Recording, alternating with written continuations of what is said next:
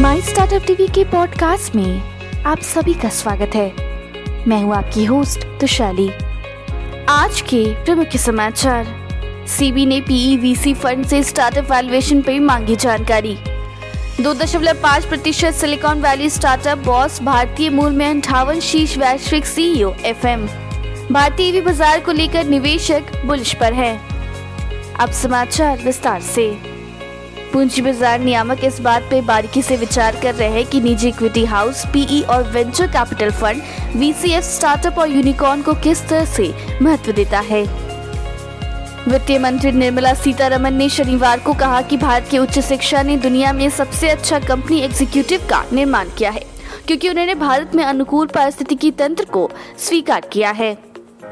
कई ईवी के अनुसार महाराष्ट्र और गोवा के 2 प्रमुख राज्यों के पर्यावरण के अनुकूल वाहनों के लिए उपभोक्ता प्रोत्साहन वापस लेने के बावजूद भारतीय इक्विटी बाजार ईवी उद्योग की विकास क्षमता पर निवेशक उत्साहित है और इस बाजार को टैप करने के लिए अरबों डॉलर का निवेश जोड़ते हैं।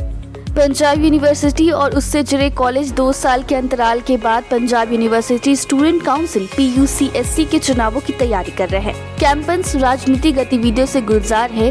क्लासरूम हो या हॉस्टल, पार्टी के नेता स्थानीय और राष्ट्रीय मुद्दों पर छात्रों को लामबंद करने में लगे हैं। स्टार्टअप के लिए गूगल ने 12 ब्लैक लेड अटलांट स्टार्टअप में $1.2 मिलियन का निवेश किया है। फंडिंग ब्लैक फाउंडेशन फंड का हिस्सा है, जो कि ब्लैक स्टार्टअप संस्थापकों और नौकरी चाहने वालों के लिए आर्थिक अवसर पैदा करने के लिए गूगल LLC के स्टार्टअप प्रोग्राम द्वारा 2020 में बनाई गई एक पहल है।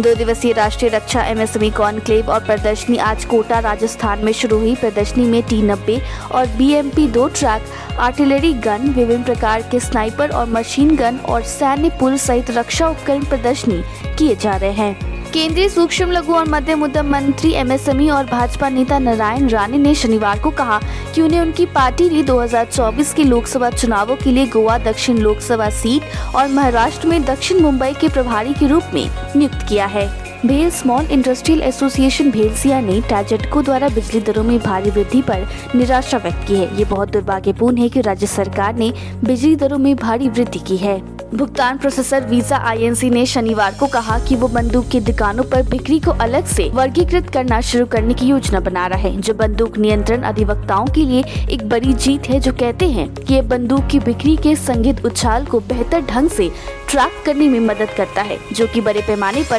शूटिंग की शुरुआत हो सकती है। व्यापारियों को लगभग पूरी तरह से उम्मीद है कि अगले सप्ताह 2.75 आधार बिंदु वृद्धि के बाद एक और जंबो आकार के फंड बढ़ोतरी होगी, जबकि प्रमुख मुद्दाएं कुछ जमीन हासिल कर लेती है, जो वे एक बढ़ती हुई डोलोप से हार गए हैं। आज के लिए इतना ही। हमारे टीवी चैनल पे 700 से अधिक स्टार्टअप और MSME शो है। जांच करिए। माई स्टार्टअप टीवी अब गूगल प्लेटफॉर्म पर भी उपलब्ध है, तो आपको हर कदम पे स्टार्टअप और MSME से जुड़े नवीनतम समाचार प्राप्त होंगे। आप हमारे टीवी चैनल को सब्सक्राइब करके हमारा समर्थन भी कर सकते हैं और घंटी के आइकन को दबाना ना भूलें।